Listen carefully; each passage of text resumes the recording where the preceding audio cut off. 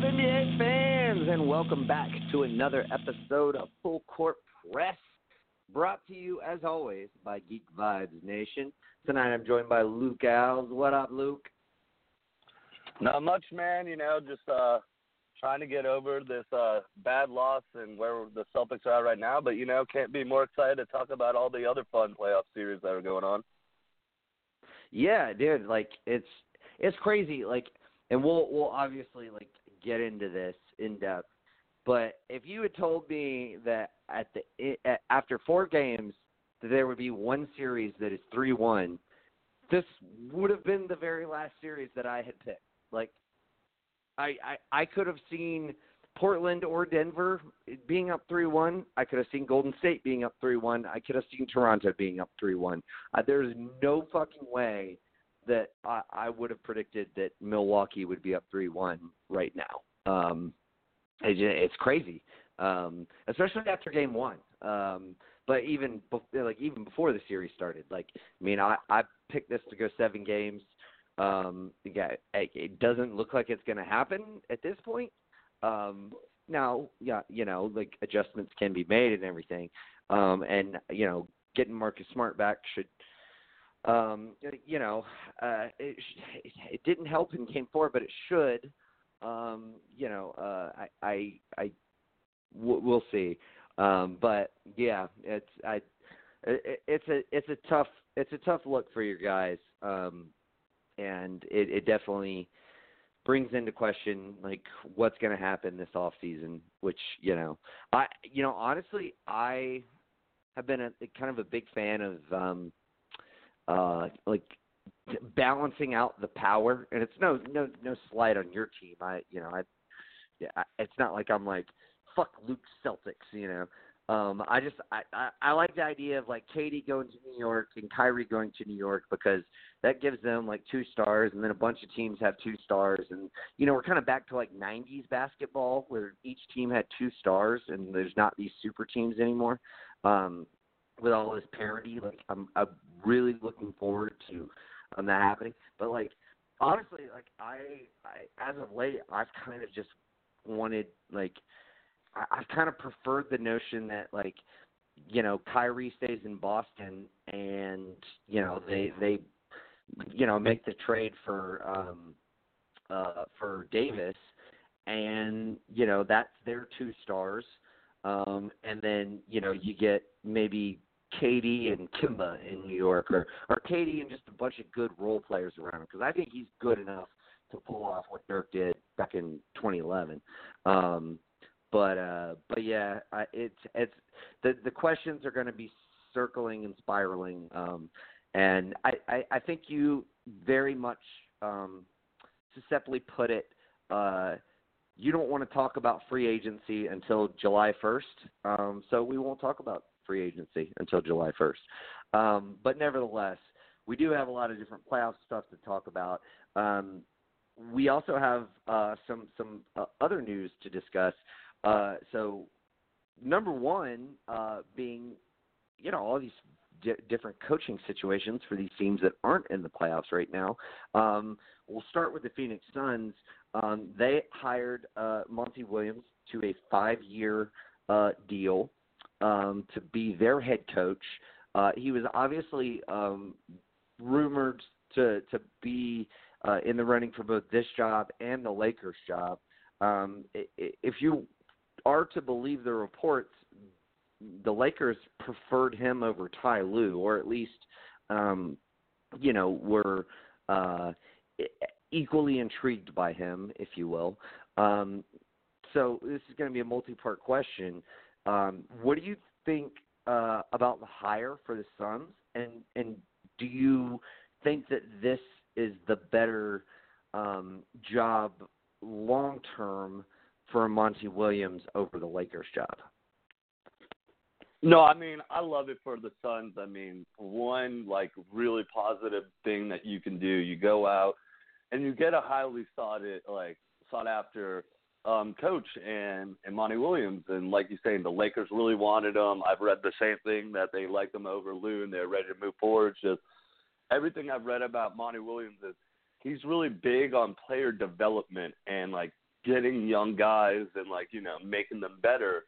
And I think he probably looked at the Lakers situation was like, if you didn't want to do it with Luke Walton, and I'm kind of just like Luke Walton, then it's not for me. And the Suns is a better job because, you know, yeah, they're a terrible team and they've been for a while, but he doesn't have to worry about instantly jumping in, making the Lakers back to being relevant. You know, he can do his own thing, get his staff, start developing these players. Obviously, he sees something in Booker and DeAndre Ayton that he like, and the other young guys that they have, and a first-round pick this year. So, big move, especially like for the Suns to take a person over the Lakers. Like, that would have never been like said. Maybe back in like the prime Suns days when Dan Antonio's first run. I mean, when he was there, but I mean, that's the only time I've really seen like the Suns job like a big, you know, sought after kind of like job. But I like it for the Suns. I mean, he's really going to help out the player development, really going to work with these guys. I think he'll probably get them on a plan too. Like, I think that's probably what helped them too, is where Lakers, you don't have a 3-year plan where it's like, hey, you know, here's what I project us, you know, these next couple of years, but our big picture is the 3 years from now, and this is where we should absolutely be. Where with the Suns, he could promote that, and he's like, I'll have a solid team before Devin Booker is a free agent, so he wants to stay here with us. So I think that one's a big deal too, because, I mean, right now the Lakers, they're not on a 3-year plan. They're on a what can you do for me tomorrow kind of thing. Like, they're now like they need it. It's a 6-year. Like, and the thing is with that situation, it's like, shit, what can you do for me tomorrow? Like, you know, what can you as Rob Pelinka do for me tomorrow, i.e. free agency? Like, are you going to give me the necessary tools to be able to coach a championship team? And are you going to expect me to coach a championship team that is not a championship team? Like, there's a lot of lingering questions there with that Lakers job.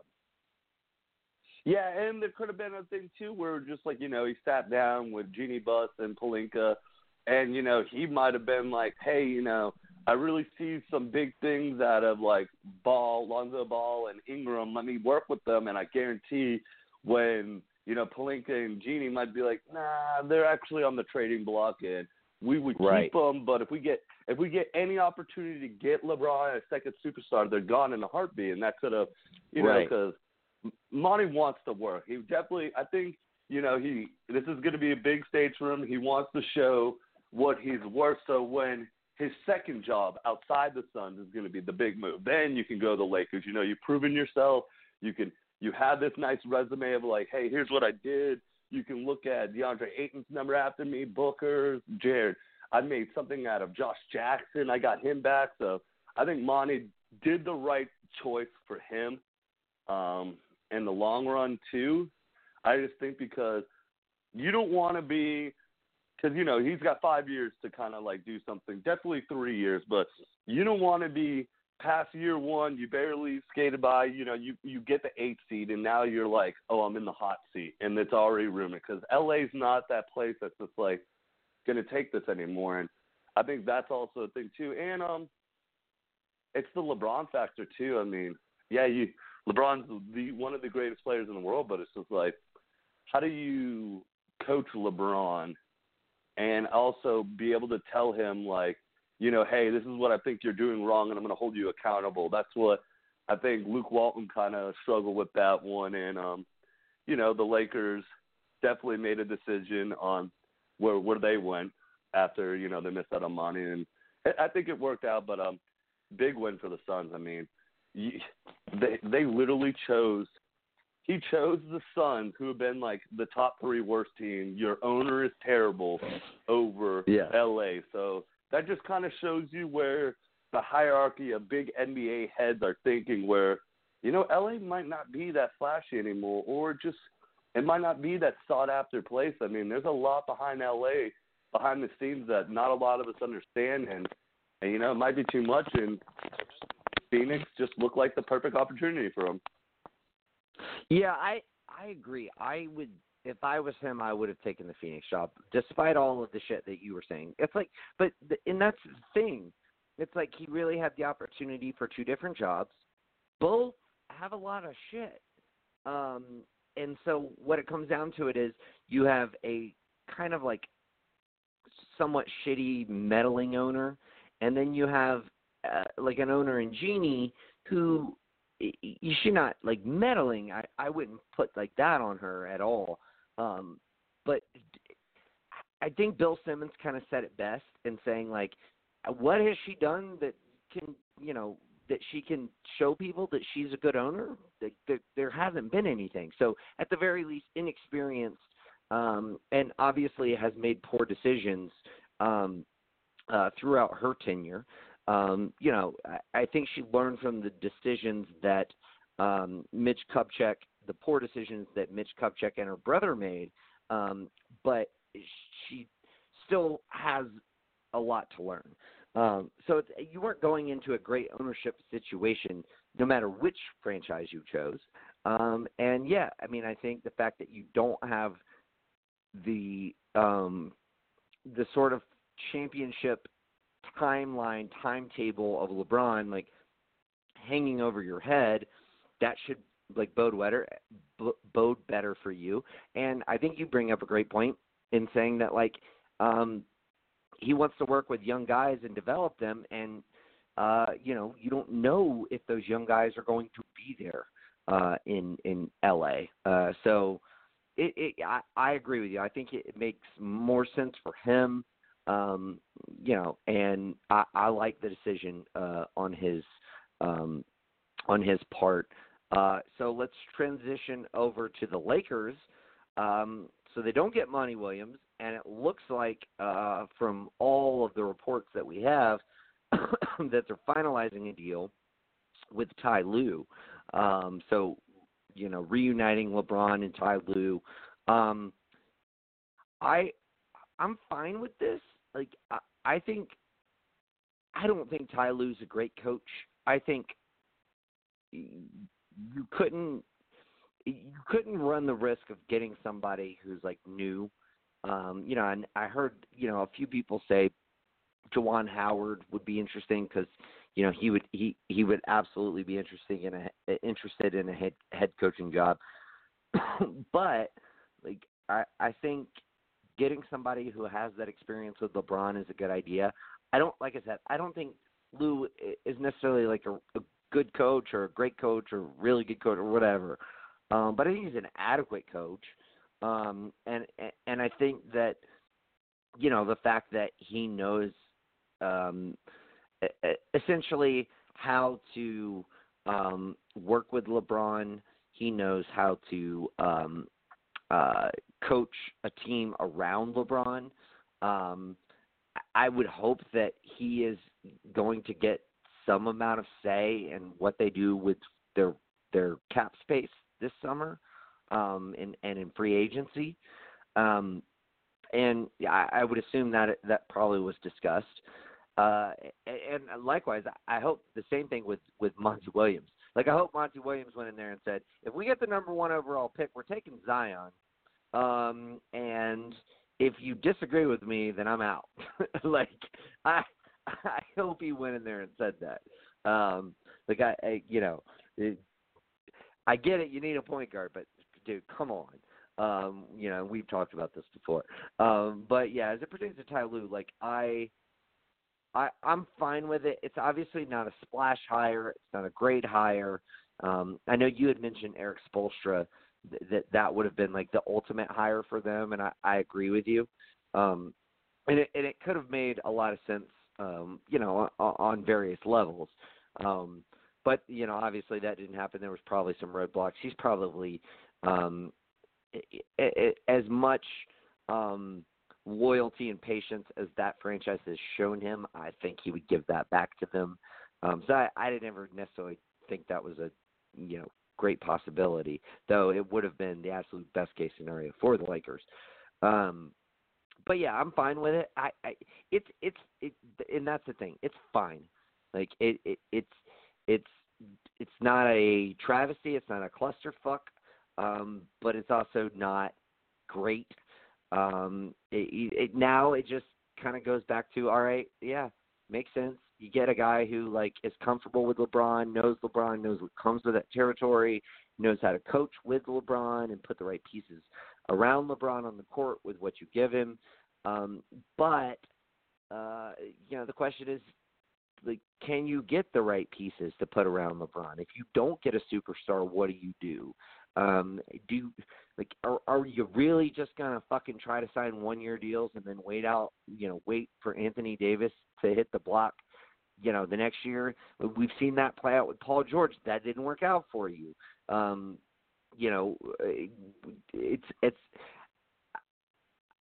I still question what this team is going to do in the front office. I think that's just going to be a huge factor in this whole equation, which is why I say I hope that Ty Lue gets some amount of say. Like, if they don't get a big free agent, like, let's say that all of the big free agents either go elsewhere or stay with their teams, maybe you look at that situation and you're like, dude, like, there's still a lot of really good free agents out there. Like, let's try to get a few of these guys, and if we have to pay them, longer than 1-year deals, let's do it. And then if Anthony Davis still wants to come here, then we can trade them. Like, let's just not make stupid signings. We don't have to have the cap space if the players that we sign are productive. So let's sign productive players that fit with LeBron, that can up their stock and their ante. If we aren't able to trade for Anthony Davis, then we can look at dumping players here or there as need be later on. But I don't know. The Lakers are just such a clusterfuck right now. On some level, as a person who's not particularly a Lakers fan, has never been a Lakers fan, I don't hate it, but at the same time, like, I can't help but feel like a little bad for him, just me personally, because I'm also not a Lakers hater, like yourself, Luke. Which I'll go ahead and give you the floor. What do you think about the Ty Lue signing, and what do you think that means for their team moving forward? I mean, at first, I just, you lose out on Monty Williams, so now what are you really left with? I mean, my Spoelstra thing, that's a very long shot. It's not going to happen. He's probably going to be loyal to Miami and everything there, even though it just, like I said, it made sense. And then you look at the other candidates. It's like Tyronn Lue, Jason Kidd, and Juwan Howard, and it's like, do I want to go with the first-year guy? No. Jason Kidd's not a good coach. I mean, it's proven that. It's written right there what Giannis is doing with a real coach, and Jason Kidd could never do that. But there's different talent and all that, so you can't really – but I just don't think this. But, you've always known my opinion on Tyronn Lue. He's not a good coach, but I like it in the fact that he knows how to work with LeBron, and he's one that's not scared to back down and voice his opinion and tell LeBron, hey, no, this is what you're doing wrong. Because you could tell that with the Cavs. He can hold them accountable. And I think that's a big thing for LeBron, is a coach that can actually hold them accountable. I mean, Luke Walton, not saying that he couldn't, but Luke Walton's big thing is player development as well, just like Monty Williams. He definitely wants, he wants to appeal to his superstar and all that, and make sure everything's well and hold him. But he's also in it for the long run of hey, I need to develop these players. I need to get them, so they're 4 years from now, all-stars and all that. So it's just different coaching styles. But I like the fact that, they got Lue. He's obviously a LeBron guy. He knows how to handle LeBron. LeBron actually respects him, because this decision actually, now LeBron's been on the team, so he had a say in it too. And he was probably like, yo, get my boy Lue, even though I don't think he can coach offensively, because it's pretty easy to coach offensively when you have LeBron and you put the right people around him, like you've been saying, not these people that are basically just like LeBron and need the ball in their hands at all times to create something. What he needs is shooters. So I'll agree with you. If he can help out, because he definitely knows how to get the right people and what trades. I mean, he was definitely working with Griffin and then the GM after they fired David Griffin. But I also like it too. So I've been reading, and I know this was LeBron's camp trying to do this, but if they get Tom Thibodeau to join that, so what you got to do now, if you're Tyronn Lue, you need to make your assistant coaching staff the craziest ever. Like, you remember when Mike Brown was on Steve Kerr's and all that? I'm not saying Mike Brown's a great coach. He's not. I mean, obviously because he would have a job, but it's just you had these established guys that it didn't pan out for them as head coaches, but they do have a lot of good things in their value. So Tibbs would be a great defensive coach. I mean, that's one thing I've always held against Tyronn Lue. He doesn't have adjustments. He doesn't, after game for game in a series, he doesn't really know how to defensively adjust his team to stop something. I mean, you just saw it. I mean, yeah, KD's unstoppable, but there's a way to plug a lane so the guy doesn't drive down the middle every single time with no one down there and just dunking freely on you. And there's other ways that, you can switch up games. So Tibbs would be a great, assistant coach. Another person I've heard that they're thinking about getting on the assistant coach thing is Mark Vogel. So it's just if you get these guys, then, I'm less worried about Tyronn Lue there because, there's some things that he can do as a coach, and then there's some things he's not. So if he can get these other decently bright minds instead of just, going with a bunch of young guys or his own guys and expanding, be I want to get, Tibbs' defensive mind, even though it kind of vanished at the end of his head coaching career. But it's just if you can build your assistant coaching staff to ridiculous, then the Lakers might be good and all that. Because not saying Monty wouldn't do something like that, but Monty's going to get his guys that are good at player development and all that. So in the end, they definitely probably wanted Williams just because of what he's able to do. But I mean, if you didn't want Luke Walton doing the same thing, and I don't think Luke Walton's that bad of a coach, if you didn't want it in Luke Walton, why are you going to go to Williams? So might as well get a LeBron guy since you're on this timetable. You're really on a 3-year timetable because LeBron signed the 4-year max with you, and you already wasted 1 year of his career with you guys. So what can you do in this 3 years? And Lue can definitely, unfortunately, for me to say this because I still think he's just a bad coach, but I think it's the best decision in the end for the Lakers, and it's going to benefit them most. And if they can make their assistant coaching staff really good and get these other guys that it didn't work out for them, as a head coach, but you're very if you could be an assistant coach and just do that one thing, and Tibbs just just worries about defenses and defensive schemes and how to switch from game to game and all that and change a half court sets, then it's a good thing. So I think it's a win for both just don't teams, put him in charge Suns and Lakers. Well, yeah, no, he's not. That's Tyronn Lue. So that's the thing is when you get him on the assistant coach, you're going to look at Thibodeau and be bro, you don't need to be talking about minutes. Go down there and go right up, go look at the board, what's happening, and come to me and tell me what kind of things we need to do in adjustments, and I'll yell at.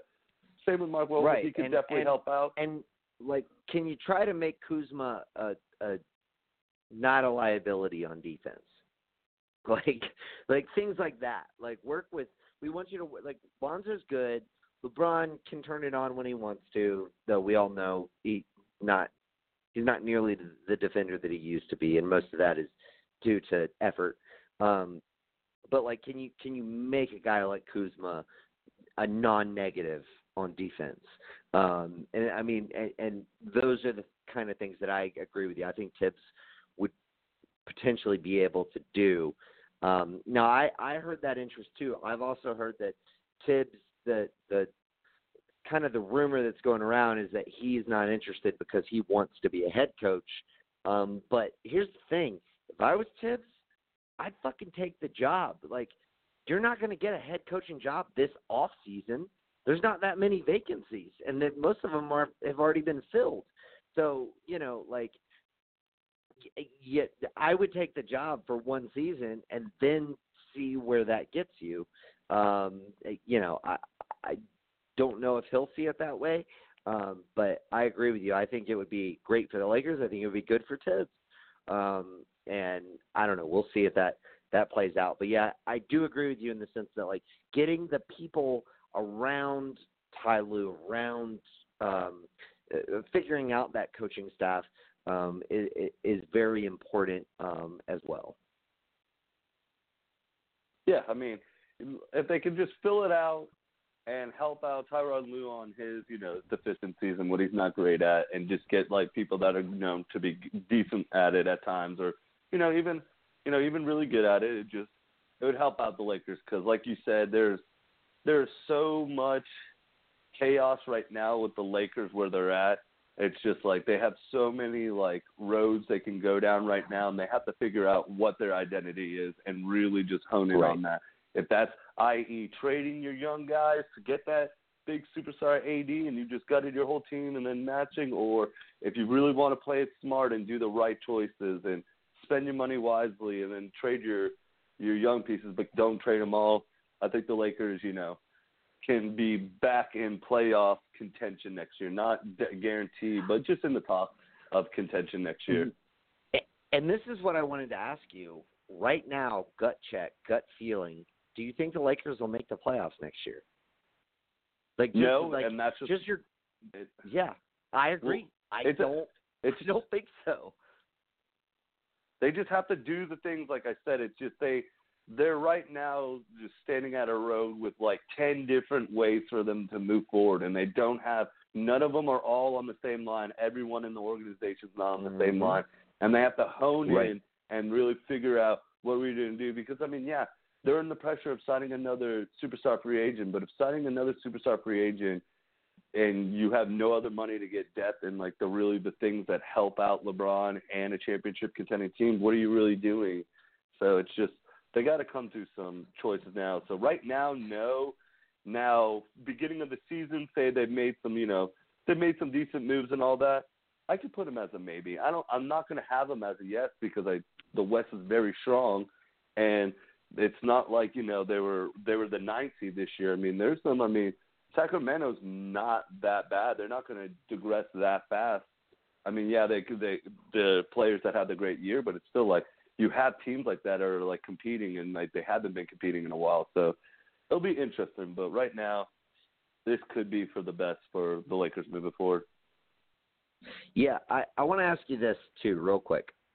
Let's say the Lakers don't get any, star free agents or even semi, like B+ list stars like Jimmy Butler or Kemba Walker. You obviously don't want to trade LeBron just anywhere. It may just be a bad look for your organization. But like, what if you like sat down with LeBron and you were like, dude, look, we're not on the same page. Like, what would you think if we traded you to the Clippers? Like, you don't have to move. You still get to play in LA. Still get to play in the same fucking arena at least for the next couple years or whatever. And if the Clippers like either miss out on free agency or get a Kawhi Leonard to a multi-year deal who, conceivably they would be signing him because he doesn't want to play with LeBron. But nevertheless, like the Clippers would still like basically be able to be like, all right, well, we benefited off that. But, obviously if we compare those two up, one at small forward, one at power forward, that'd be great. I think there is a non-zero chance that that could be. I don't think it'll happen. I just think it could be the best case scenario. Like if Kawhi goes and signs with them, they don't get anybody else. Maybe they re-sign a couple guys. Like maybe if you're the Lakers, you're like, all right, give us Gallinari to like make the money work, and he's an expiring and somebody who maybe we can trade to somebody else, and then like give us some other pieces to make the money work. None of your like super core guys, but maybe some of your young talent. Like we like Shea, maybe we can pair him next to next to Lonzo and have these like two like 6'6" like creators on our team and see how that works out. I don't know. I think that might actually be the best case scenario. And furthermore, I don't think you're going to get a lot for him, but I don't think you can just trade him anywhere. I think you have to like sit down with him and get him to approve it. Just, to save any kind of face. But I don't know. I thought about that the other day and it was just like, man, like if you had a team with like Pat Beverly, Landry Shamet, like just hitting threes, fucking Kawhi Leonard and LeBron James, and then Montrezl Harrell, Lou Williams off the bench, like that would be a championship caliber team. That would be probably the odds-on favorite team. And the Lakers don't, not only do they not have the inroads to sign a max guy, they don't have the pieces around to like fit with, LeBron and whatever max free agent they sign. They're still going to have to make moves, whereas the Clippers kind of do. I don't know. What do you think about that? Do you think, am I crazy here for thinking that it might be something that's just like mutually beneficial and LeBron doesn't have to leave LA and, and they could, essentially make it work in the sense of, look, dude, like we're not going to win. Like we didn't get any major free agents this offseason. Like look, we're giving you the option. Like we'll reach out to the Clippers as far as trading you to them. If you want us to, if you don't, like, fine, we're not going to do it. But I don't know. I think I would maybe have that conversation if you don't get, you're not going to get KD. You're probably not going to get Kawhi, and you're probably not going to get Kyrie. So, like, those are pretty much the three difference makers as far as free agency assets. And, at least from what I've heard, the Pelicans say they just don't want to trade Davis to the Lakers. Now, maybe they're forced, to do so because of not having a better offer anywhere else. But, like, if you can't make any of those four options work, maybe that is the best case scenario. And what are your thoughts on that? No, yeah, you're crazy. I hate to tell you. So the only reason it's definitely not going to happen is because they just signed LeBron's guy, Tyronn Lue, so they're committed to this LeBron thing. So the only way for that to scenarially work out is the Lakers are being sold as a franchise, and the Buss family is no longer going to be there because that's the only way. Because if you trade LeBron, you're cleaning shop with the coach, the GM.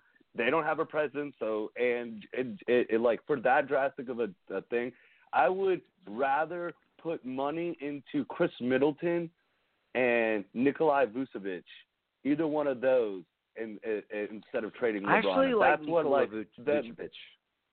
I like them both. I really do. I like them both for playing with LeBron. They're pretty good shooters, and they could stretch the floor. You could do some things like defensive, better defensively. But I don't want Middleton to leave the Bucks, but I think the Bucks will give him the max offer. I think that Orlando may kind of waver on giving Vooch the max deal, and I think if you miss out on everybody else, like, look, if you can bring in Vucevic, like, yeah, you're like really scraping the barrel on all-stars at that point, but like. It does fill a position of need, and all of a sudden, you have a complete team as far as the starting rotation. I think you probably try to play Ingram at the 2, and you just go with Ball, Ingram, LeBron, Kuz, and Vooch, and try to make that work, and then maybe you can trade Vucevic or any of those young guys to get other talent in there. And, I don't know. I actually do kind of like that move for them. Yeah, so I mean, there's things that they'll drastically do. I mean, just the trading LeBron, especially to the Clippers, dude. The Lakers fans would burn down the arena. Like, even though the Clippers are leaving, like, no, dude, the Lakers fans think so low, on. Oh Clippers no! Fans. I they get think, you, like, but I don't think. I don't think they think high enough of LeBron. To LeBron is what I'm saying. They're not loyal right. to trade him to the Clippers to make the Clippers even better. And you've been on a 6-year, like, you haven't seen the playoffs in 6 years, and you're gonna give them the best chance. So it wouldn't. But all right, I understand what you're saying. I think it makes sense logically, but yeah, emotionally it doesn't work. All right, let's move on. All right, the Bulls, they decided to extend Jim Boylen. It's rumored to be for 3 years. Obviously, they already picked up his option for next year, which I believe you were on the episode when we talked about that. I think everybody on that panel questioned. So now they're extending him for, if the reports are to be believed, 3 more years. I get that I get the Bulls played well down the stretch after they've made the trade deadline deals. I get that they're not in the same spot that they were in when Boylen first took over as head coach, where he basically had an uprising of his players against him.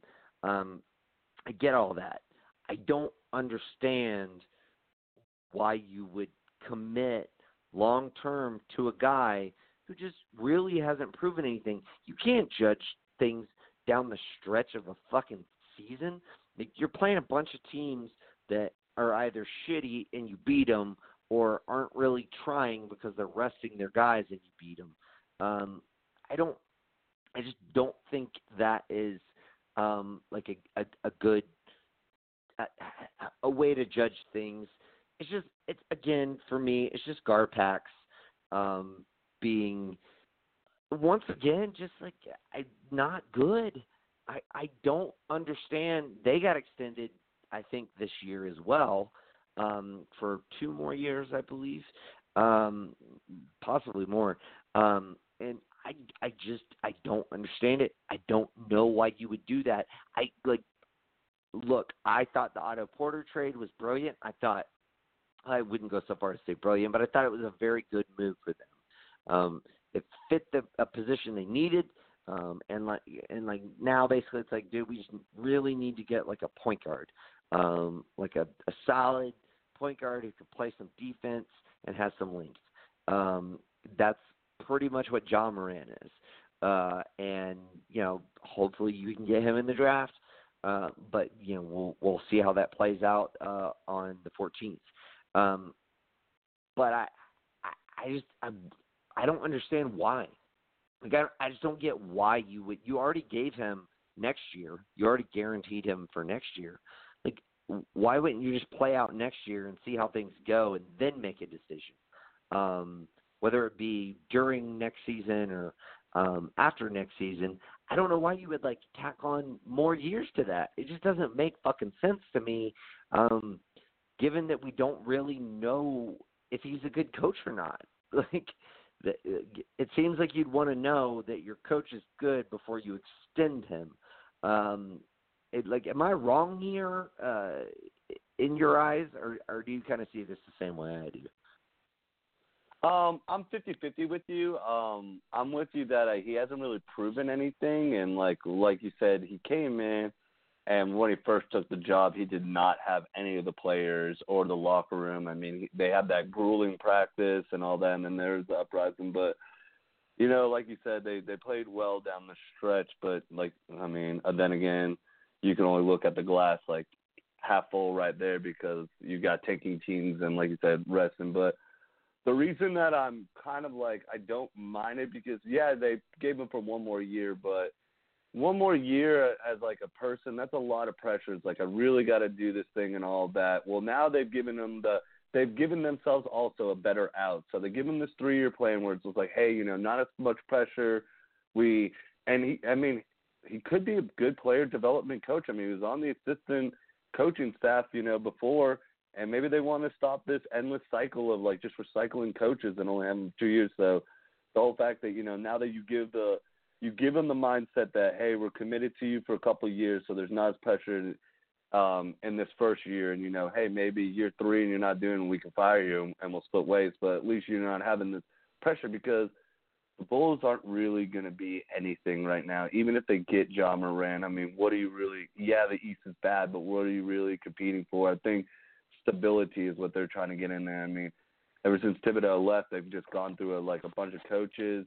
There's no good coaches on the market right now, nor is the Bulls an appealing job. I mean, dude, any other job sounds better than that.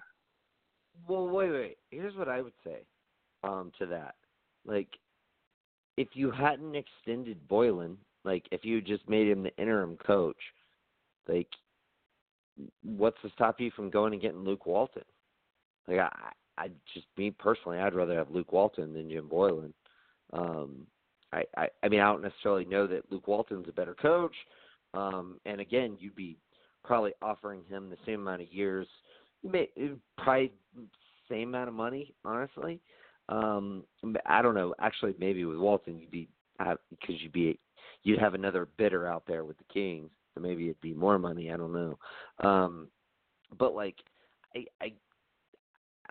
I question them giving him the extra year, and then I just further question them like doubling down on that.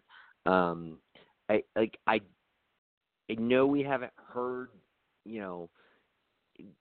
really a lot or anything since, the initial thing about, you mentioned the practice and all that. But I don't know, man. I just don't think, I don't know why you would give him a semi-long-term extension. Like, maybe if you wanted to make him feel good, give him one extra year. But I don't think I would have even done that. I would have wanted him to prove it. I would have wanted the pressure to be on him and to say, look, like we're giving you this 1 year. We want to see how you do, how the team reacts to you. We're not. I wouldn't be putting the standards on him that like you need to make the playoffs. I wouldn't be like saying that. But I would be saying like we want to see what happened in Atlanta happen this year. Like we want to see like the buzz around our fans being like upped. We want to see this team start somewhere and progress somewhere else. We want to see growth out of these 2 or 3 players, and particularly we want to see you be able to utilize Wendell Carter in a fashion that makes fucking sense, because you haven't figured that one out yet. And Wendell Carter was way better under Hoiberg than he was at any point under Boylen. He's kind of a big piece to like what you're trying to build. I don't know. I just think that I think it was like a rush to judgment, which is kind of the Garpax MO. Again, like maybe I'm wrong here. Maybe I'm being too cynical, but I just didn't like it. Yeah, I mean, like I said, I understand he still has a lot to prove, but he didn't have his whole team. It's just when you're at a job, you would work better when you know you have more stability than having to prove yourself in a year. You gotta, you're a coach, but you gotta look at it as like he's a person and every human, and he's just trying to do his job. Yeah, he's got an awesome job in coaching, but there's a lot to do when the Chicago Bulls aren't anything. Now, I want to give you this, like, if I'm putting this effort into you, I'm going to give you 4 years. I want to see Markkanen take this step in 2 years, he better be here. I need Wendell Carter to be healthy, and really next year, let me see what they're going to be with. I want to see what you can do.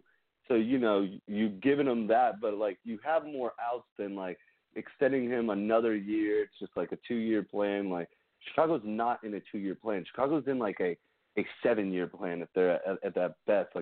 That's harsh to give it like they're 2 years franchise. away from being 2 years away from being 2 years away. Exactly. So it's just like you're giving this guy just, less like pressure and then more pressure on like, we want to see what you can do with these guys in 3 years. By your third year, they better be like Markkanen better be this power forward that like everyone's mad that they skipped out on him. And he is like all-star, like he is playing because he's a really good player, but he is taking that step in. And I want to see Porter. Yeah. I want to see Porter with more opportunity. Now that he's not playing in the shadow of John Wall and Bradley Beal, I want to see him have more opportunity. I like your idea of eventually like Zach LaVine being like a Lou Williams 6-man type. That makes so much fucking sense to me. I fell in love with it the moment that you said it, but like the more that I've thought about it, the more that I've loved it even more. I think that would be the ultimate position for Zach LaVine, and like, can you build the team up and like have him be cool with that role to where he can still like get, big buckets and close out games and everything else like Lou Williams does, but like be comfortable with like coming off the bench. I think all of these are things that they need to work out. But no, ultimately I agree with you in the sense that you're not, if they did indeed sign him to a 3-year deal, you're not less than 3 years away from being I wouldn't even say championship contender, but just like a legit playoff contender, like not making the playoffs, but like being viable in the playoffs, being essentially like the Blazers or the Nuggets right now. Like you're more than 3 years away from that. So, in that sense, yeah, I guess you can't give them too much shit, but I don't know. Again, and here's the other thing. I don't know how good of a developmental guy he is.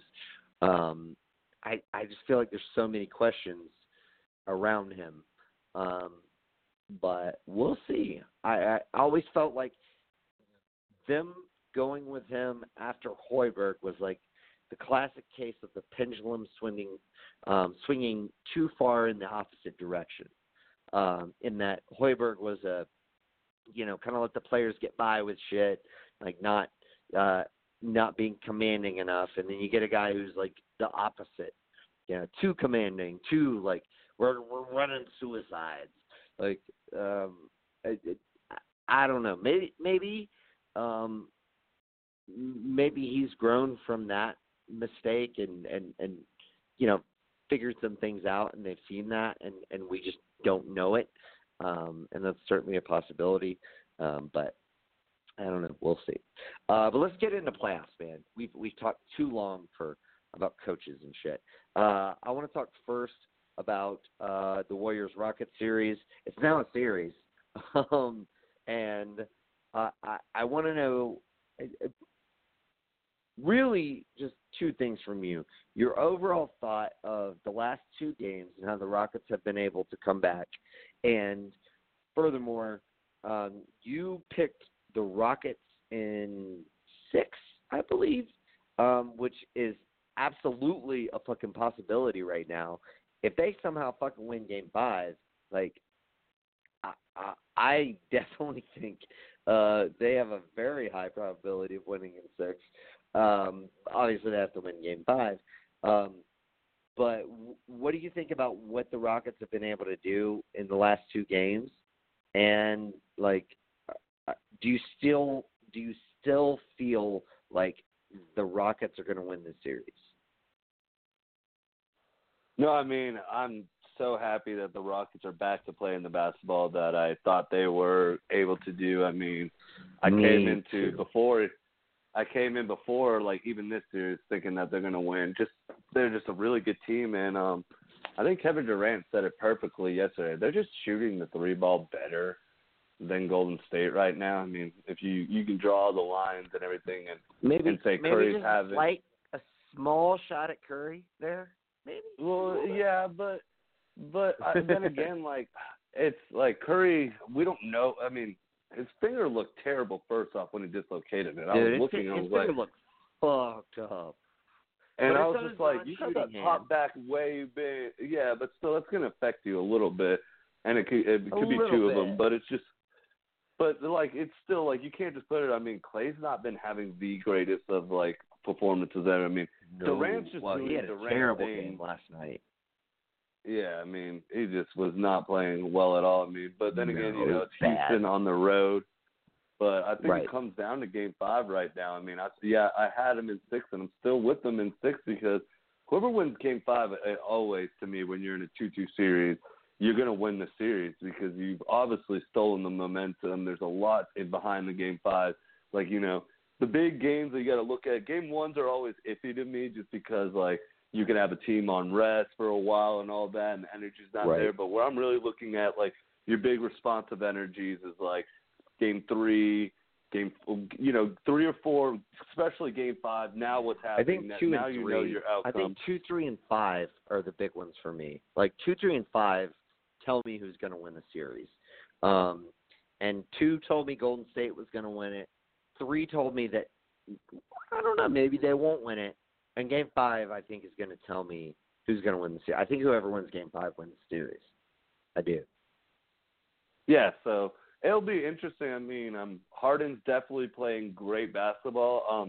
Chris Paul's starting to do a little bit better. He was not anything in my mind in the first 2 games, especially like, Chris Paul, this is why you came here and all that. And Clint Capella was absolutely terrible. Maybe he needed to go back home. It's not like he's been playing so much better, but he was just he was so bad those first 2 games that it was better if they just kept him off the floor, and that's not what you should be doing when you have Andrew Bogut and Kevon Looney as the 2 centers playing against you. This is mismatch central, and I need it, but he really was that bad that they had to take him off the floor. So, they're playing a lot better. And it's worked out, right though. Now. It did. It worked out. Yeah. I mean, the way they utilized him in especially Game 4, but Game 3 and 4, like, ended up being positive for them. So it'll be interesting. I think it's going to be a fight, but right now I think Houston's back to being, that team that, like, they just got a lot of different depth. I mean, they can go at you at so many ways where it's just Golden State's bench has not been really that great. I mean, is Iguodala considered one of their bench players now because he's been starting? So it's just like, there's a lot of question marks. And when Curry is not at his what he should be, the Curry that we all know, and this is why he's getting so much scrutiny on having such a bad shooting performance. And it's going to take a lot out of Kevin Durant. And I mean, like you said, Durant's a really good player and he can do this. Like you could see him with the Knicks, but when you're in these playoff fights and all that, and you're not just going up against a team that you should automatically just beat, like on paper you're beating them. No, this is the team that brought you to 7 last year that really competed with you. And now it's a little bit different of a team, but it's still the same one that knows how to play you with the healthy Chris Paul. So it's going to be interesting. I mean, they've been fun to watch. I mean, I think the point differential right now, like all 3 or 4 points. I think it's a very small margin. So it's like they're just playing head to head right now. It's anyone's series. It's right now Harden and KD will be doing Harden and KD. It's what can Chris Paul / Eric Gordon and Capella do against Clay and Steph. Like those are the big ones that I got to see. Well, yeah, but I mean, like Clayton and Eric Gordon are split in half. Like I'm just halving them as they're equal to what Clay could do. That's what I meant. Like they're not like that. On Chris Paul and their level, but the both of them together can give me enough to what match what Clay can do. So, I don't know, man. Eric Gordon's been the best player outside of James Harden for Houston in this series. Like he didn't have a good game last night, but he's been better than CP3 in this series for sure. And And CP3 needs to step it up. He needs to step it up on the road, on the road. And if he does that, like, I think that, the Rockets have a chance. If he doesn't, they're fucked. Like, he played great at home. He knew how to bait the rest in the calls. You're not going to get those calls on the road. So yeah, let's just see if he can adapt and, survive on the road. I don't know. I literally don't know. I think that it could, but I totally think he couldn't. I think that's going to be – I think Chris Paul's performance in this series is going to be huge going forward. But, yeah, no, I mean, I agree with you. I think Chris Paul – I think it's all of the supporting effort. And I also think it's interesting that when it comes to Golden State beating Houston, the biggest reason that they beat them isn't that any other than KD, like any particular player they have doesn't like necessarily do great. It's just they shut that team, Houston, down on defense. They just like defensively make life so hard for them, and they have not been able to do that in the last couple games. And it's just they've been able to. Houston's been able to eke those games out, and when they were able to shut them down, Golden State was able to eke them out. So this has by far been the best fucking series of this second round. I think that you can make an argument for Denver and Portland, but like because the 4 overtime game and the fact that it's 2-2, but this is the one that matters. This is like we all know whoever wins this series is going to win the next one, barring any sort of unforeseen injury. Knock on wood. But like yeah, it's everything we wanted after 4 games, and it's going to be a fucking shootout. Game 5, man, that is so big, so fucking big for this series. Like whoever wins Game 5, I really do think wins this series. So yeah, well, let's see how it plays out. Any final thoughts on this series before we move on? Yeah, one quick one is the only thing that I can see like ruining the Rockets is I have this weird feeling just because he's been playing so bad and there's no injury tag to him.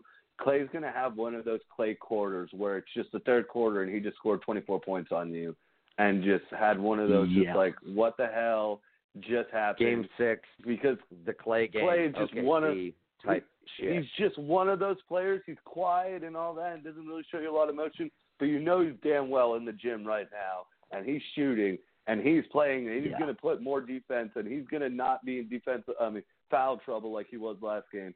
And I just can see him just coming out and just having one of these third quarters where it's just like, what the fuck? Like, the Rockets had it, and Klay Thompson just decided to, hey, here I am, and I can do this. Just because right now with Curry, I mean, he could do it too, but it's more that it's the nervous feeling that Klay can do it just because there's nothing wrong with Klay right now.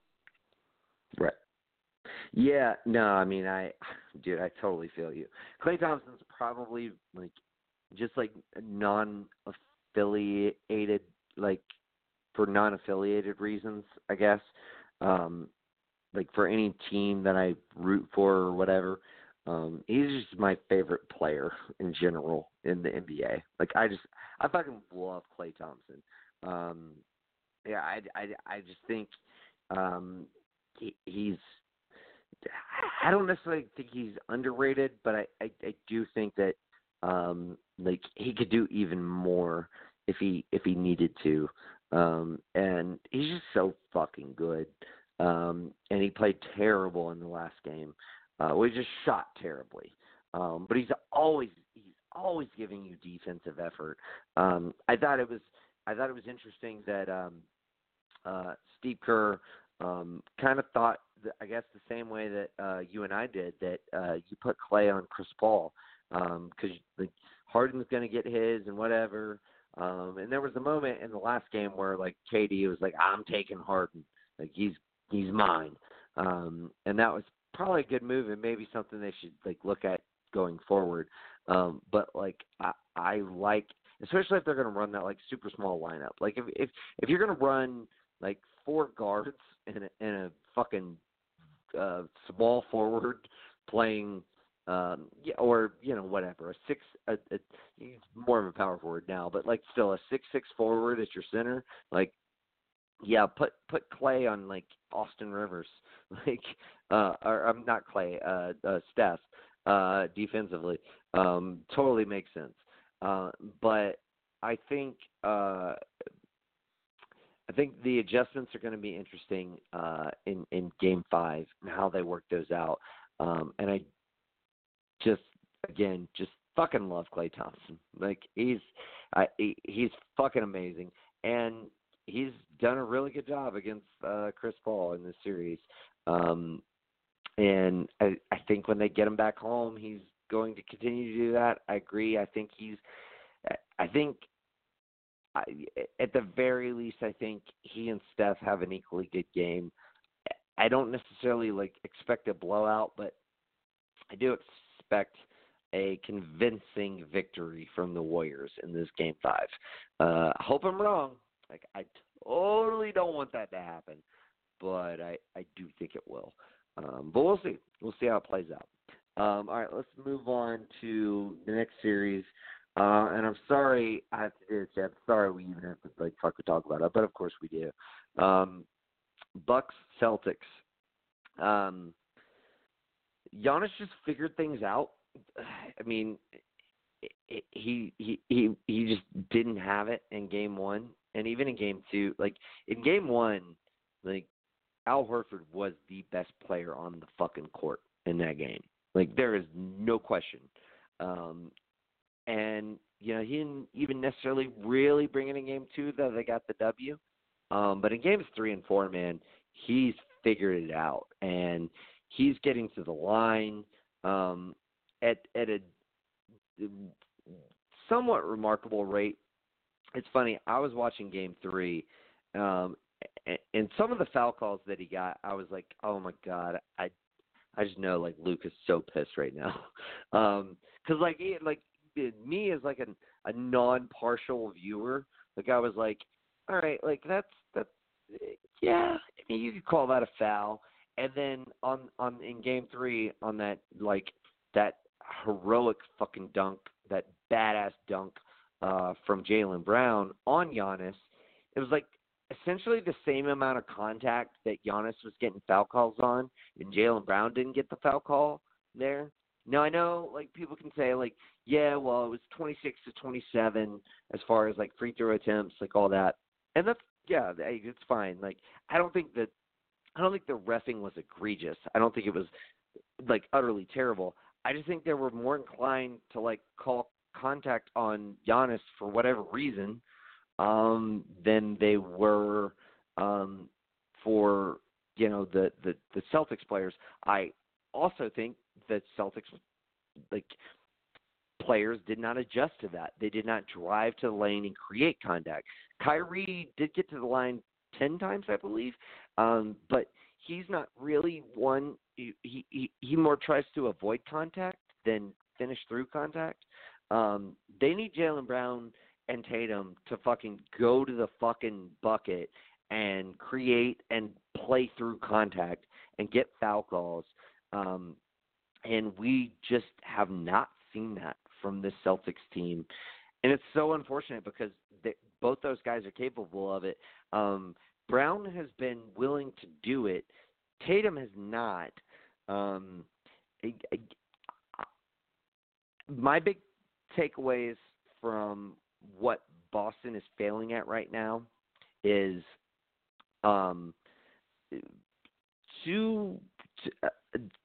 obviously just Kyrie not hitting shots that he should be hitting. That's that's killer, and there's not really like any sort of game plan that you can have for that. I mean, he's just not hitting them. It's not even like Milwaukee's defense has been next level superb against him. Like they've been good against him, but he usually makes hard shots against good defense. That's like kind of his MO, and he has not done that in the last 2 games. And then my other one is just Tatum is being too fucking passive. Tatum needs to fucking drive and get to the fucking lane and draw fouls and make the refs fucking make calls. And those 2 things are not happening. Meanwhile, Giannis is doing it, and I think at least in Game 3, I don't think as much in Game 4, but in Game 3, he was getting the benefit of the doubt on most of those calls. But that's what I'm saying, and that Brown and Tatum need to do the same thing. You need to force the referees, if they're going to call that shit for fucking for Giannis, any sort of like ticky-tack little contact fouls on drives, like those are the 2 guys that you need as the Celtics to fucking force the issue and make them call that on your behalf. And if they don't do it a couple times in a row, then you can start getting the fucking crowd on your side saying, "What the fuck, dude? How is it a foul for him and not a foul for us?" And they didn't really do that. They still settled for jump shots, especially Tatum. And I just feel like, again, it's been talked about all season. The team's identity has always been in question. I think I don't mind Kyrie doing his ISO stuff at times, but I do think they need to initiate offense and work the offense and have a combination of the 2, and those things have never quite flowed together. But again, my biggest thing is just if Giannis is just driving to the lane and getting so many foul calls, you need to do the same thing and make the refs fucking call that shit for you, especially on your home court. Like, that is the thing that frustrated me most about that game, watching it from, I guess, the point of view of, like, I don't have, like, a horse in this race, and from the point of view of, like, damn it, I want it to be Sixers and Celtics, so I'm kind of, like, rooting for the Celtics, even though I'm, like, not really. But I don't know. Obviously, you're probably more keen on all of these things. You probably have kind of more insight into what you want your team to do and the refs and what you're looking at from the Bucks. What is your thought right now on these last 2 games in the series as a whole?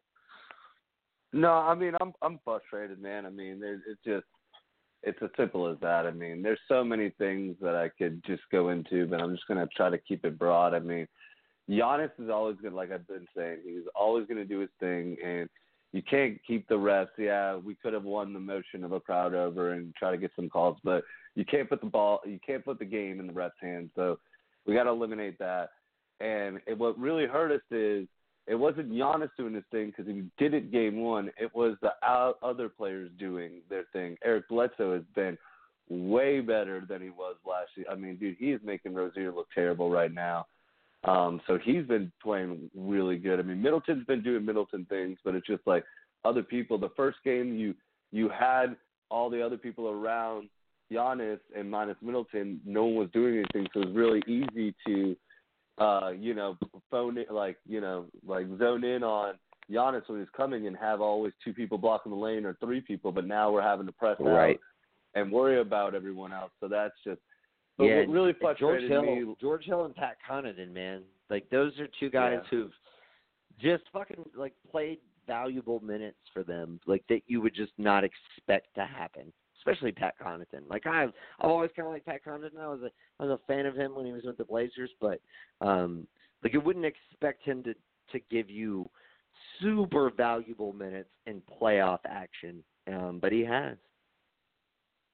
Yeah, so that's like what I was about to say. The frustrating part is, like, those 2 doing the thing. I mean, George Hill right now, we cannot stop Hill. Like, I don't understand it. It's just it's so frustrating, and they're playing really good team ball as well in the Bucks. So they're really just playing well and feeding off each other. What killed me yesterday was around the 5-minute mark left in the game, we stopped playing basketball and we started playing hero ball, where if it didn't come from Kyrie's hands and he just didn't keep it the whole time, whoever's hands it got to nets, it never left them. They were going all ISO, all I'm going to try to hit the three and all that. There was no attempt to go to the lane.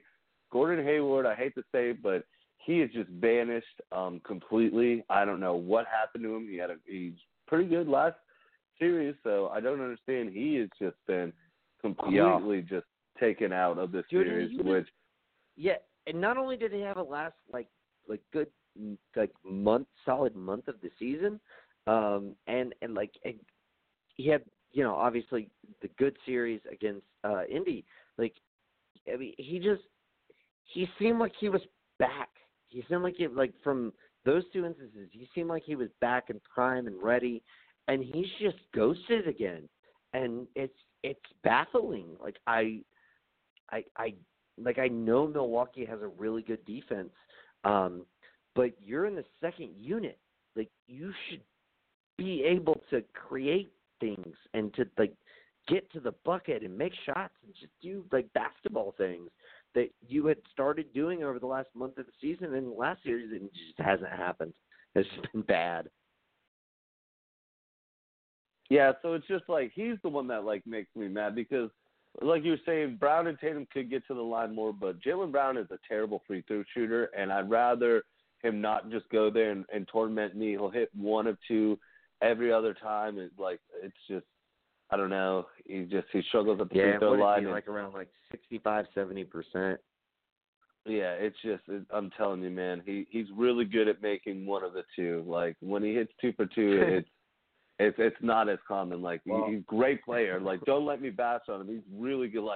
He's been playing elsewhere, but I could see why he's not trying to get to the line and just trying to finish. And then Tatum last game was definitely making himself known in the first half, and it was just, playing how you wanting him to play, driving to the bucket and all that and getting fouled. But it's what happens with Tatum is I don't know if he wants to be too assertive yet. He's not at that where his career where he's just no, give me the ball. Seriously, just guys, stop letting me vanish for 4 minutes on this court after I just went on this tear, and let me just keep on doing my thing. Obviously guys aren't doing their thing, but I think he understands hierarchy, and it all goes to Kyrie. But I mean, Kyrie will figure it out. It's just, if the Celtics have a chance to come back in this series, which is really small, but it can happen. I'm still rooting for my team.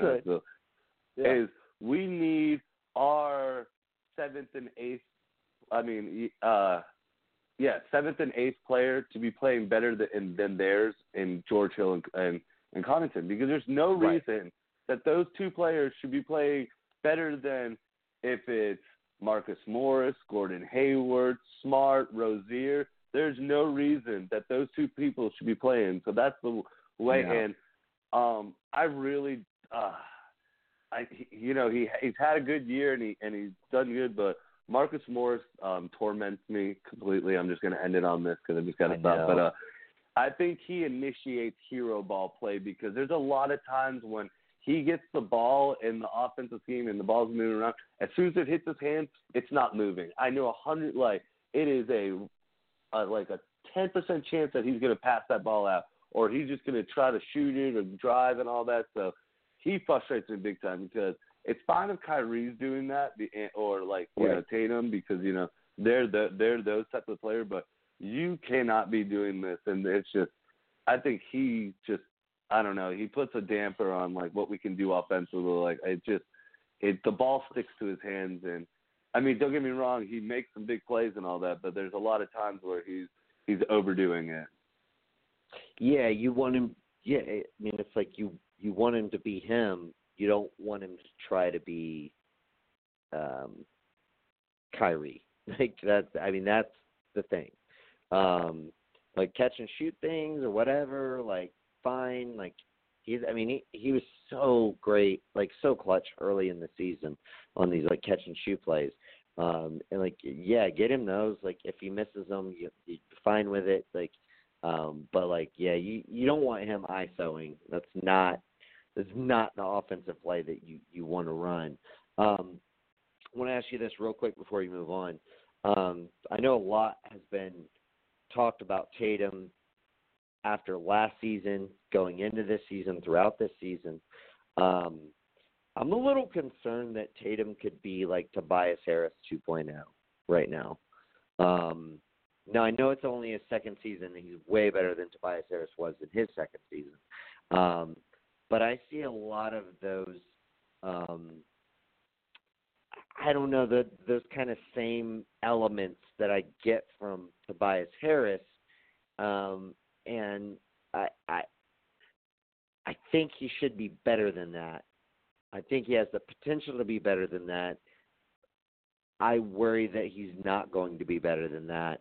Do you have this worry right now, or are you just kind of still like, he's still young, like he's still got a lot of time, and not really thinking about that or not worried about that? Yeah, I mean, just where are you in that regard? Do you think that I guess that maybe not necessarily just do you think that's a possibility or a probability or whatever, but do you think that it's there's at least a reason why I could think that right now? No, I'm not worried. It's like I said, I think he understands his role right now, and he's not in that Kobe mindset where, like, after year two, Kobe was like, no, this is my team, Like, I think he understands, like, the chain. I think if you make the whole team around him, that he has to get a better mind of getting to the line more and driving and all that, and stop taking these like, very just dicey mid-range and all that, and just drive. According to Bill Simmons, he can't dribble for shit. Like, that was Bill Simmons' take today.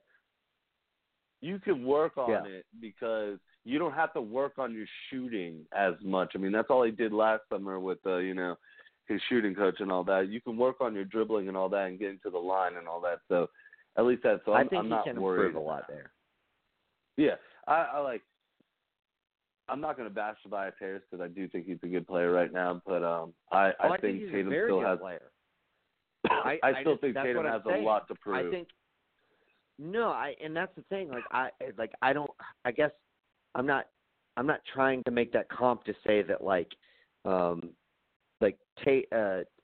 Tobias is a bad player or not even like a really good player, but like that's I have this sort of, I don't know, I don't want to call it like a feeling or anything, but a worry, if you will, that maybe Tatum, he got like rushed to this like superstar status because of last year's playoffs, and maybe he just got hot.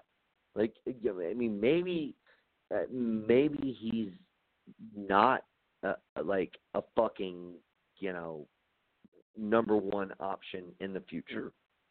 Maybe he is a Tobias Harris, and if he is your number one option, then your ceiling is a first round exit or at best a second round exit. I don't know. I get that feeling that could be his trajectory if he doesn't work on the necessary components of his game, and maybe even if he does, like it's just like maybe he's I think the biggest reason is because Tobias doesn't get to the line. Like, he doesn't force the issue. He's always avoiding contact, and he does well with it. I mean, he makes like tough shots avoiding contact. He did it several times in Game 4 when he was driving to the lane, and it's just he's very good at it, and it's exciting to watch. But it's like at times I'm like, dude, like, you fucking just take it to the rim, like, get the foul, like, you're going to make both these free throws, like do that, and like I want Tatum to do that too. And I don't know. I just see a lot of Tobias Harris and Tatum, and it kind of worries me that maybe he's not like I don't know who I would compare it to otherwise, but like maybe he's not, the next future superstar. Maybe he's just the next future all-star, and that concerns me a little bit, for him and your team. Yeah, like I said, I mean, I'm not worried. All right. Well, I feel you. I hope you're right. I want Tatum to be a fucking badass. Like, I want him to be, essentially Tobias Harris on ultimate steroids. Like, I want him to be fucking amazing. Because I really like him. I think he's fucking, like, all the clips that you see when he's interviewed and everything, like, he's just a super fucking decent dude.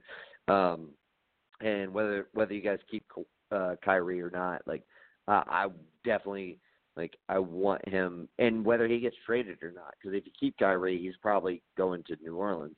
But I think the biggest reason that I like him is because, when he was asked about all the trade rumors, he was like, shit, I'd trade me for fucking Anthony Davis too. Like, it's a fucking no-brainer. Like, I don't know, like, what you would want me to think. Like, dude, like, yeah, that's the perfect fucking answer. Instead of all these fucking Lakers players who are, like, bitching and whining and, like, not fucking giving effort and all that. Or crying that they might be traded. For Anthony Davis, like a fucking top-tier talent. So I don't know. I think that really endeared me to him. But nevertheless, we'll see. We'll see how this series plays out. We'll see how his future plays out. But yeah, it'll be something that we follow closely for sure. All right, let's move on. I got to talk about my B team, the Sixers, and them competing against Toronto. They just annihilated them in Game 3, and I was, like, so proud. Like, I was just like, yes, like, this, like, you're the better team. Like, overall, you're the better team because, like, Kawhi Leonard is the best player on the court, even when Joel Embiid's healthy. I don't buy into this notion that, like, well, when Embiid's healthy, he's the best player. No, he's not. Kawhi Leonard is the best player on the court.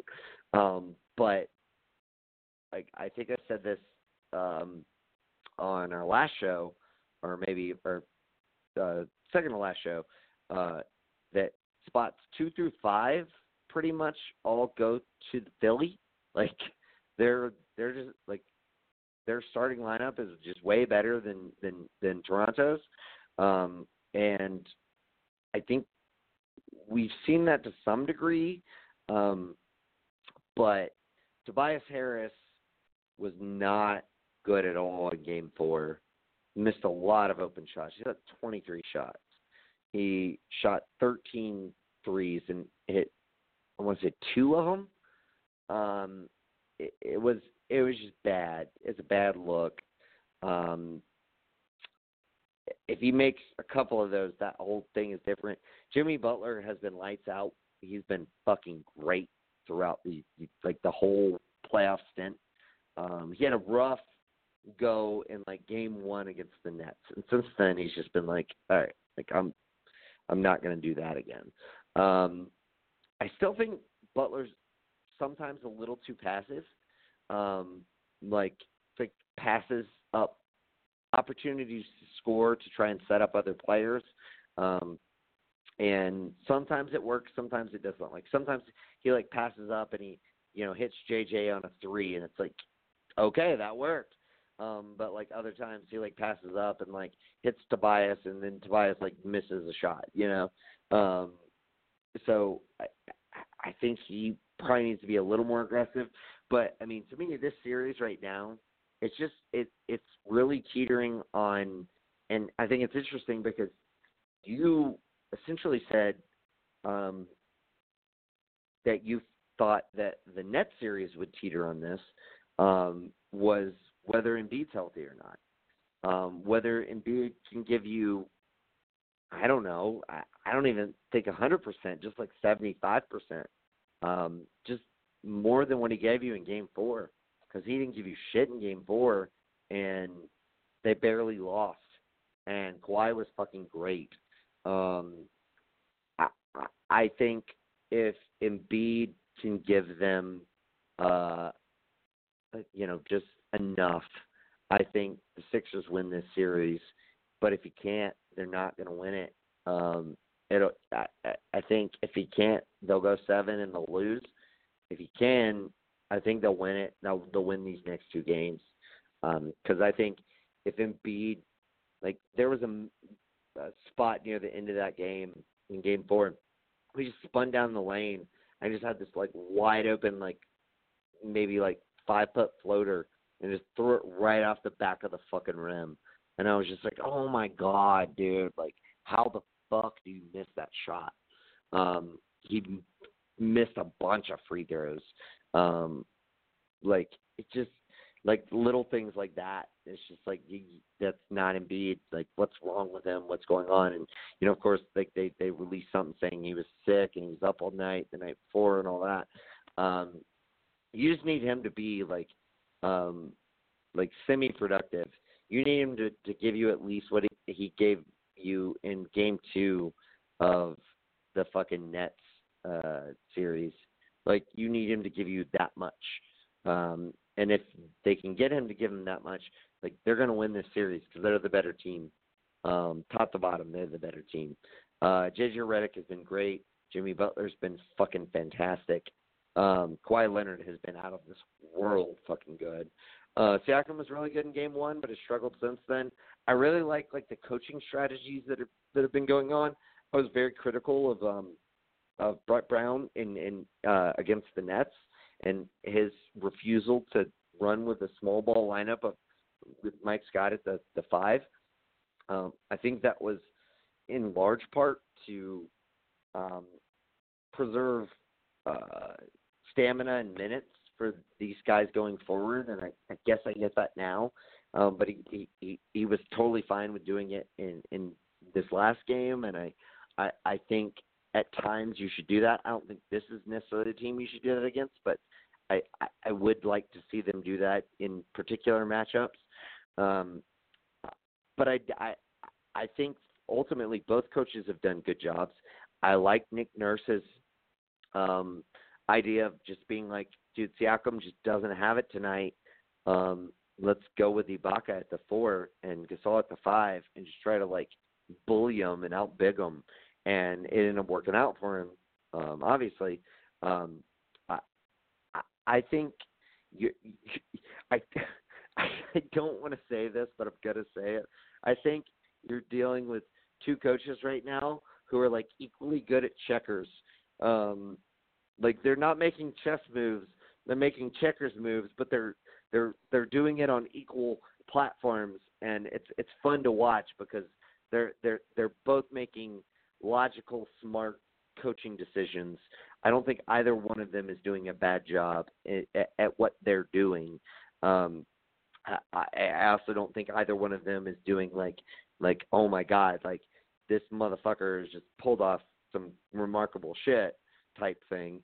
But I think they're both being very competent, and both teams seem to be well coached. Again, I think it just comes down to Embiid. What are your thoughts on this series? No, I completely. It really does come down to Embiid. Kawhi, yes, he's just going to do his thing. I mean, he's really one of the top 3 best players. I mean, it's hard right now, but he's definitely up there in the upper echelon of players. He's top 5. You knew he was. Yeah, you knew he was going to do his thing, and we're finally getting to see it healthy. And other than that, I mean, no one on the Raptors is like scaring me as like if I was a 76ers. Like it really pains me because I had the Raptors winning, but it's just like you guys don't really have anything else. Siakam's not doing it like he did in Game 1, so that's what really helped you. And like Lowry's hit or miss. It's not working. And while Danny Green hasn't really performed, and the Sixers bench has outplayed the Raptors bench who that makes no fucking sense. I mean, we've talked for like pretty much the whole season and even into the playoffs. Like, well, the big weakness for the Sixers is their bench, and we've talked all season and into the playoffs about how like the Raptors have a really deep lineup. They got a really good bench, and they haven't done shit. Yeah, it's just crazy, and then it really just boils down to Embiid. I mean, I just saw something today. I mean, just a second ago, come across the screen where they had to give him IVs again. I guess he's still not feeling well, which is not. I mean, but if he can do anything, if he can give you like some solid minutes and just do Embiid things, it's going to boil down to that. But I think the 76ers are in the best chance of winning this series right now, just because they're just a lot of, like you said, their bench is playing better, which is, I don't understand how that's even like you just, because those two benches are polar opposites. I'm like, if they're good or not. No fucking sense. They just picked up Greg Monroe, and he's been decent. Like, he's been better than fucking like the Raptors' seventh option on their team. Like, that's ridiculous. Yeah. So it's going to come down to how sick is Embiid? Just like where is he at health wise? Like, I mean, he had the whole injury last series, and then he came back and he just kind of looked, and now he's getting like he's sick. But it's just, if Embiid can go out there and just at least get you 18, but really make himself known, so where you have to zone in, where your other players can do the thing, I think the Sixers have a good chance of. Yeah, it's in Toronto, which is going to be tough with the crowd and all that, but the crowd and Kawhi can't do it all if the Sixers' whole team is playing the way that they are, and it be like actually healthy and out there doing what they do. So, it pains me to see the Sixers are doing well and then my team doing terrible right now. But I do think it's all in the Sixers' hands right now. I will say this. I disagree with the notion that because I've heard a few people say this. I think I heard it on The Jump, and I heard it in a couple other places, that in Game 4, like, the Raptors played like their best basketball and were still only able to win, down the stretch. That's not true. The Raptors are not playing their best basketball right now. Like, the fucking Lowry has not been good. I mean, like you said, hit or miss. Siakam hasn't been good since Game 1. He was okay in Game 2 and Game 3, but he was terrible in Game 4. Not playing up to his potential, in my opinion. And, like, Danny Green, like, I mean, fuck, he had the chance to tie up the Game 2 and, like, to, like, push that, like, really push the Sixers, and potentially take a 2-0 lead. I don't think they're playing their best basketball right now. I think that's a misinformed opinion. But likewise, I mean, obviously because of Embiid, I don't think the Sixers are, and I do think that regardless of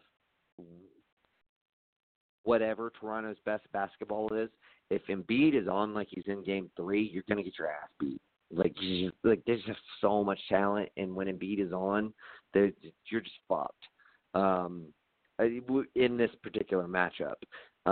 And I think Tobias Harris shooting as poorly as he did in Game 4 obviously hurt them. I really hope too that, like, any notion that, like, Jimmy Butler is, like, not the second best player on this team has been put to bed. I said this. I've said this for a while. Jimmy Butler is fucking better than Ben Simmons. Ben Simmons can't shoot. Like, Ben Simmons is great at a lot of things. He can't fucking shoot. Like, Jimmy Butler can, and is still really good at a lot of other things too. And shooting is arguably the most important thing in basketball. So, you got to be able to put the ball in the fucking hoop. and Jimmy's way better at that than fucking Ben Simmons. Like, Jimmy Butler's the second best player on this team. I hope that argument doesn't happen anymore. I hope I just don't hear it anymore. Like, and when it's brought up, like, how will Jimmy be as a second or maybe third option? No, he's the second option, and he's the first option down the stretch. And as he fucking should be. He's played fucking great. Yeah, we'll see how that plays out. I picked I think you picked Toronto in 7. I picked them in 6. I think Philly's going to win this series. I think they'll get enough out of Embiid in Game 5 to win it, and I think they'll win Game 6. I think they'll win Game 6 regardless, and I think if they don't win Game 5, they could still win Game 7. But I did not expect Toronto to I guess for me personally, it's not that I thought that I think like Philly is outperforming what I thought they would be able to do. For me, I think Toronto is just not as good as I thought they were, honestly. And I just think Philly's like a better team. I mean, do you see it that way now? Obviously, we've already got our picks set up, and that is what it is. But, like, I mean, going down the stretch, I mean, as of right now, gut feeling, do you think Philly's going to win the series? No, yeah, like I said it, like I believe Philly has one more road win, and it doesn't matter if it's 5, they can do it in 7. If Embiid's sick and he doesn't play this game, then take the loss, go back to his home, beat him, and then dominate him in 7. Because I just think the way that Philly's playing right now and the way that they have more options at the star level or the big time level that have been here. I mean, the Raptors, yeah, they've been there, but they failed every time. I mean, Lowry's just proving it again. I mean, Siakam was young, but it's just not a lot when you're going against, their their 3/4 option could be Simmons right now, and he's young, but he's still better than Siakam. So it's all in the Sixers. I do think right now they'll win it, and it doesn't matter if they don't get the road win right now. They can get the road win in 7, and they'll do it. Yeah. No, I mean, I totally agree. Real quick, do you think Kawhi is with Toronto next season? Yeah, I still think he is. I don't think Toronto, this would be considered a fail. Yeah, you can see what you can do in Lakers and all. I mean, not Lakers, Clippers, but I still think Toronto's he's seen what he can do right now and all that. And I mean, if they beat this series, I mean, it's going to be tough next, against Milwaukee, but I just still think, I don't know, I still have them in the he'll re-sign them with them. Yeah, I mean, I don't know. I think he's with the Clippers next year. I think there's a lot of, like, it's not just him going home to LA. It's just, like, I think, like, especially if they lose this series. But, I mean, even if you win the series, I don't think either team that wins this series is going to beat Milwaukee. Just personally, I think Milwaukee's just fucking, like, really good, like great. And so, I think that's something to consider. I would give Philly a better chance at beating Milwaukee than Toronto. Just personally, I think the matchups and the star power would favor Philly over Toronto.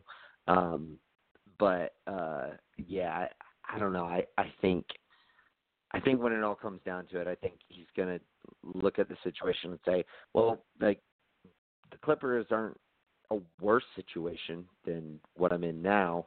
Not necessarily better, but they're not worse, and you get to live in LA. So, like, why wouldn't you? I don't know. It just makes logical sense to me. But we'll see. We'll see how that plays out. All right. Let's move on. One final series to talk about. Arguably the best series. I've obviously said, I've enjoyed Houston, Golden State, the most, because it has the most value, the most repercussions and all that. But like this fucking series, man, Denver and fucking Portland tied up 2-2. I mean, we saw Denver essentially like fall behind in that San Antonio series. They lost game 1. They were able to win game 2. They lost game 3. Were able to win game 4 on the road, and then they came back and they won the series. I don't feel great about my pick of Portland in 6. We both picked Portland in 6. I felt really good about it after game 3 in that quadruple overtime, and I was like, yeah, like Portland's going to come out in game 5, game 4, and fucking like win this game, and like it's going to be it for Denver. Like they got to, like, you know, they got to take their chops and all that. But Denver was not having it. Jamal Murray wasn't having it. Jamal Murray was fucking amazing. Like, just, like, so clutch. Hit all of his free throws throughout the game. I think he was, like, he shot, like, 11, 12, 13 free throws. He made all of them. And, like, dude, just down the stretch, like, was just super fucking clutch. Like, has no worries about being in that position, about the pressure. Jokic was, again, just amazing. He's been so fucking good in these playoffs. I think he's probably been one of the top 3 performers in this playoffs, just short of KD and Kawhi, in any particular way you want to rank those. But, I mean, he's in that top 3. He's been amazing. Dude, that one pass that he had, and I know anyone who's listening and watch the game, and I know you know what I'm talking about. It's just like it kind of like bends the mind, or at least it breaks the mind, or at least bends the mind of like, oh my God, like how can someone make that pass and make it work and like take that chance? And dude, he's so fucking good. Jamal Murray is the perfect complement as like a tweener guard. And Gary Harris has been great defensively. And I think they have enough. I think Denver's going to win the series. I do. I said it after game 1, and then after game 2 and game 3, I was like, oh shit. Well, maybe I was like getting a little too out in front. And then after game 4, I was like, no, I think that's right. I think Denver's going to win this series. We've seen this story play out just a couple weeks ago with San Antonio. They just look good. They don't look phased. Paul Millsap, I think, is the perfect fucking person to have on that team as far as your like your veteran leadership. And I don't know. I like Denver. I do. I think they're going to win it. What are your thoughts? Oh, dude, Denver is just playing absolutely, like, they're playing really well. I mean, I'd still kind of with Portland because I don't know. I don't want to give up on every team that I chose, but I do agree with what you're saying in that, like, it makes sense. Denver is definitely, they could have won the overtime if they just took out, I hate to say it, but they took out Jokic. They could have won that game. He was abysmal to watch. Right. He was not doing it. He looked terrible. I think he might have had 3 points. I know his negative was just absolutely. They should have just taken him off. He played 65 minutes. It was just no. Right. And at that third overtime, they were up by 4 with like, I don't know, the seconds remaining. It wasn't even a minute. And like, I was like, I thought they were going to win it. And then Portland I think they made a 3 and then, played some quality defense and then made another 3. I can't remember exactly how the events unfolded. There's a lot of overtimes. But, they were able to overcome in that overtime period. But Denver had 2 really good chances to win it at the close of regulation and in that third overtime, and they just couldn't pull it out. But yeah, no, I kind of agree with you that you know you probably should have at least at some point. Like he started making like kind of sloppy passes and everything in that overtime, and like I know he's your guy, he's your ride or die guy, but if he's just gassed, like dude, like just I don't know, fucking try something different. Like Paul Millsap's a big dude. Put him at the 5 and just run with a small ball lineup or something. But you know, ultimately I can't question too much you sticking with Jokic, especially because like Jokic, he's like like I want to play. But 61 minutes for that guy, that's a lot of fucking minutes. Yeah, I just think his legs were dead. I mean, he's a great player, and what he's been able to do, I mean, I'm pretty sure he's got a triple-double in the last 3 games. He's just playing absolutely, like you say, he's in the top 5 performers right now, the playoffs. I mean, and then Jamal Murray, too, he's an unsung hero, dude. I mean, he's not been getting as much credit. I mean, he's actually been playing really well. He had one, like down game, but besides that, he's been playing some good basketball. And to hit those free throws for your team down the stretch, especially in like very key situations where you're not up by a lot, you're up by like this free throw will make us go up by 2 to 3, and then this one's 3 to 4. Like you're always in that like I can't, and he's just hitting every free throw. I think the overtime game took a lot out of both teams, but Denver was able to bounce back better than it. And it paid off in their benefits, but it's just going to be one of those ones that I could see Portland coming out, especially if they got the rest, and now they're 2 games away from that because they've just basically played. They've played 5 games right now, so they're at like a 5-game series already. So they got away from the long one. So I could see Dame having a big game, and McCollum's been playing really good again. So God, he's been great. In that overtime game, man, he won them that game. Well, him and then putting Rodney Hood in, who has fresh legs. That's true. Yeah, Hood. Like you're gonna put a guy in that has fresher legs than anyone out there, and he's one that knows how to get a shot. Yeah, you better be making me those shots, Rodney Hood. And way to try to get some money for yourself. I mean. If he would have done that, I would have been like, man, Rodney Hood, you are just lost in the free agency. But, I still think, this Game 5, even if it's in Denver and it's a very hard place to play in, but I could just see Dame just go in Dame mode and just being like, you listen, I was very tired in Game 4. I might have still not had my legs left in it, but I'm about to go in and just score some buckets. Yeah, and that's the thing. Like in Game 4, like he didn't. Like, he was kind of absent in that fourth quarter. Like it was CJ who kind of took over that, and pretty much like down the stretch of that game. He did have some big moments in overtime, but yeah, that's the thing. Like I think if this playoffs has taught us anything, it's that you can't really account for when Dame is going to decide to go off. A buddy of mine sent me like the odds on Game 3 or 4. I can't remember what it was. I think it was 3.